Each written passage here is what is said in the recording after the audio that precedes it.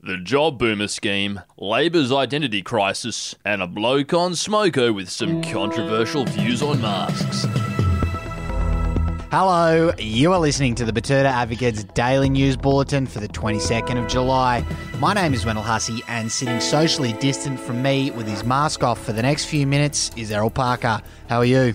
Yeah, doing well, mate. And what's getting the clicks today? The latest on the economic stimulus front, Errol, and the Prime Minister has announced a new job boomer scheme, which is just more policy to protect the wealth of his voter base. Yes, this is a smart piece of politics, if you ask me. Following the confirmation that both Job Seeker and Job Keeper will be extended until the end of the year, with modifications of course, Morrison has rolled out the Job Boomer scheme. And this scheme will be a raft of policy designed to make sure his base isn't going to be financially crippled and their wealth can be handed on to the next generation of Liberal voters. The Prime Minister revealed that this scheme will basically be offering more complicated tax offsets and credits to the wealthy, creating loopholes in which a good accountant can slip through, and continuing to erode workers' rights to ensure maximised profits.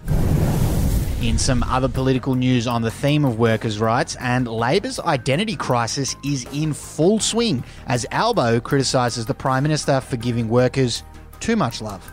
Yeah, Albo's press conference was a real head-scratcher. The JobKeeper and Job Seeker schemes are the first and probably the last time for a while the coalition government has acted overtly in the interests of workers. And instead of pushing harder, Albo's told them to ease up, saying, and I quote, 875,000 people were paid more than they were earning before the crisis, end quote. Which you would imagine is not a problem for the major political party that exists predominantly to fight for workers to be paid more. Well, apparently it is, and a short time after that, Albo was reportedly spotted buying a Waratah scarf down at the Broadway shopping centre in Sydney to replace his old Rabbitohs one. Very odd. And in some other news from down south now, a bloke sucking back a 16mg Winnie Red on smoko reckons those masks expose you to carbon monoxide. Yeah, this was another interesting story, this one.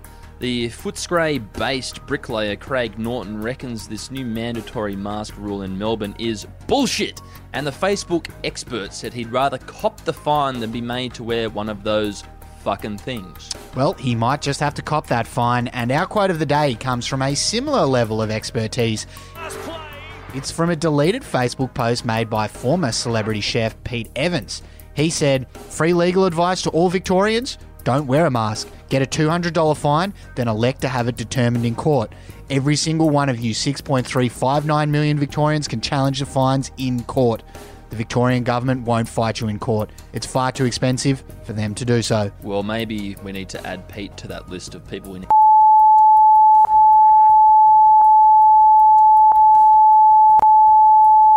Desperate times, desperate measures, I guess. Anyway, that'll probably wrap us up before we get into too much more trouble.